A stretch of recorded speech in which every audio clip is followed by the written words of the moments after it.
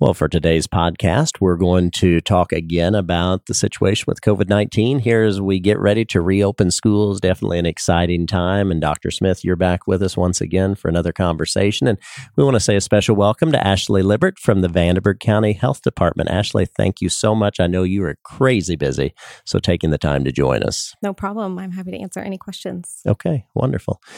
David, why don't you and I start chatting for just a second in that thought we'd do just a quick review of some of the protocols in place. And I had shared with you earlier, I've been in 2 elementary schools just in the last couple of days. And to see everything in place and to talk to teachers who have put these in place while a lot of people have been involved has just been incredibly impressive and a positive experience. So you want to talk about just a quick overview again of what people can expect? Sure. Summer months are always busy for school corporations, but this has been a summer period of time unlike no other because of the pandemic. And as you know, from the guidance from the CDC, the Indiana State Department of Health, the Vanderburgh County Health Department, everyone encourages us to follow the guidelines of thorough and frequent hand washing, and then as well as cleaning those high-touch areas, sanitizing and disinfecting. Those 2 guidelines are pretty easy to follow and put in place. The guideline that's more difficult is the social distancing guidelines, which basically say that everyone should be at least 6 feet apart. And so when we talk about close contact, it's 6 feet apart for 15 minutes. The 15-minute rule, right, if you will. That cone, if you will. So we've worked unendingly to make certain that we can accomplish that in our school. So a lot of work has been done in addition to about now $600,000 worth of PPE equipment. I think we are over 600,000 masks, the shields, the disinfectants, all those things that we've purchased to make certain that our students and staff have as safe as environment as we can possibly provide. And again, based on what we've seen, of course, for the last couple of months as schools have been preparing, what I've seen just in these 2 schools, every room I've been in, of course, students can expect smaller class sizes because we're spacing students out so that they are at an appropriate social distance. So, for example, I was in a kindergarten room this morning, and it was really amazing. Normally, they'd be clustered together. Teachers love doing group work with kids, but now the room looked fantastic, but it was 6 feet apart, everyone facing the same direction. Everyone had their own bins. So really a system where that teacher is going to be able to work with kids to stay the right distance apart. Absolutely. In addition to making certain that our kids stay in cohorts wherever possible. Right. And it also involved rescheduling about 22,000 students and starting with their schedule from scratch. So typically that takes months and months of work, and we've compressed that now into about a 6-week period of time. And I do think it's important for people to know, too, going in, if you haven't seen this, and a lot of schools have put videos out and they've walked people through their buildings, and that's been really interesting, too. But when we say learning spaces, we're not just talking about classroom spaces. For example, the 2 cafeterias I was in, those have been completely reorganized. So instead of having well over 200 kids in a cafeteria, one in particular I was in recently, I think they now can have 80. Kids are spread out. Only about a third of the seats are being used. They're never sitting across from one another. So every learning space we're talking about has been organized to keep students safe. And as you mentioned, lunches, unfortunately now lunch periods, there are going to be more of them. So that means that some students will eat earlier than I think they would care, and maybe even a little bit later. So if kids need to bring snacks to school, they may do that. Definitely. But all of this is done with the understanding that we're going to provide the safest environment possible. Okay. Ashley, let's turn to you now as someone that's working at the Vanderburgh County Health Department. So we mention you all the time because you're such an important partner to us, and in your role as the liaison. Just talk to us about that. What is it that's going on at the health department in terms of supporting schools? Sure. So we are the liaison between the Indiana State Department of Health and the local schools that we have here. So when there's a confirmed case in the Indiana State Department of Health is doing their case investigation and they identify a student that has been in the school system, that is communicated to us. And then we work very closely with Diana Butler and Kim McWilliams here with EVSC to share those students' names so that you guys are always up to date on who those confirmed cases are. Then we work with them to identify who those close contacts are. So those individuals can be notified and sent home to quarantine. And really, when you get into contact tracing and talking about close contacts, you just heard David and I talk so much about how we want to make sure that students are spaced out and you follow social distancing. Really, as the health department, am I right in saying the better people, and I don't just mean kids here, but everyone follows those type of protocols, if and when there is a positive case, you're hopefully going to see a drastic reduction in those possible close contacts, correct? Exactly.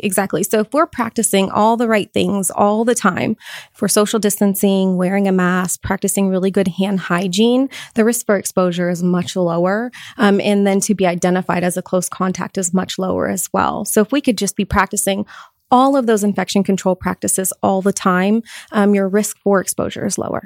Because while we can't specifically stop the virus, unfortunately, we can help to control the spread of the virus. Exactly. Yes. Okay.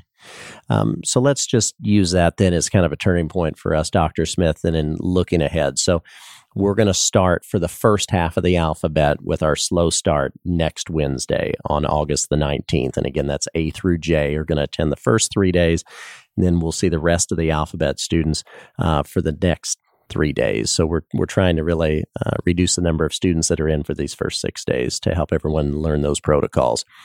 But if we find ourselves in a situation where if someone, whether it be an adult, a staff member, or a student, were to test positive, let's just talk through what that would look like.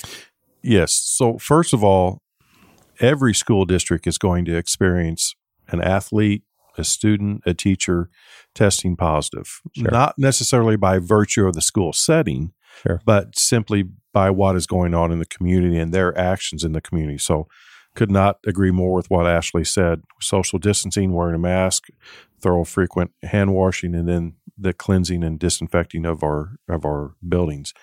So when, and I'm not saying if, but when we do have a positive case of COVID-19, this is what the community can expect from us. The first, upon us being notified, if we're not notified by the Vanderburgh County Health Department, if the first bit of information comes from the outside, be it a parent perhaps, then the first thing we would do is to contact the Vanderburgh County Health Department to first of all verify and to also give that information to the Vanderburgh County Health Department. We would then conduct that contact tracing, once again, within 6 feet, greater than 15 minutes or longer. So if you're within that cone, then you would be identified as a close contact. We would share that list with the Vanderburgh County Health Department. They then in turn share that list with the Indiana State Department of Health. What we then do is we contact the parents of any and every child that would be within that cone of 6 feet for 50 minutes or more, that close contact, to make certain that they then quarantine themselves for 14 days. And really, that goes to why we're setting up our classrooms the way we are. Absolutely. And I don't think in this podcast yet, but we've said it a number of times, we're going to have assigned seating, whether it's the cafeteria or the classroom, so that when we start that contact tracing, we know where a student, if it's a student, where they were and who was around them. Absolutely. I know that there have been several reports in the media that perhaps there's been one person that's tested positive in the school and they've had to quarantine 200 students. Well, I would have to assume that that's due to a lack of good controls. Right. So we've worked tirelessly to make certain that we put those good controls, those protocols, those practices into place for the safety and health of our students and our staff. Okay, so let's back up for a second then as far as you were talking about who is contacted. So obviously the individual that's had the positive test, we're in contact with them. We're in contact with the Vanderburgh County Health Department.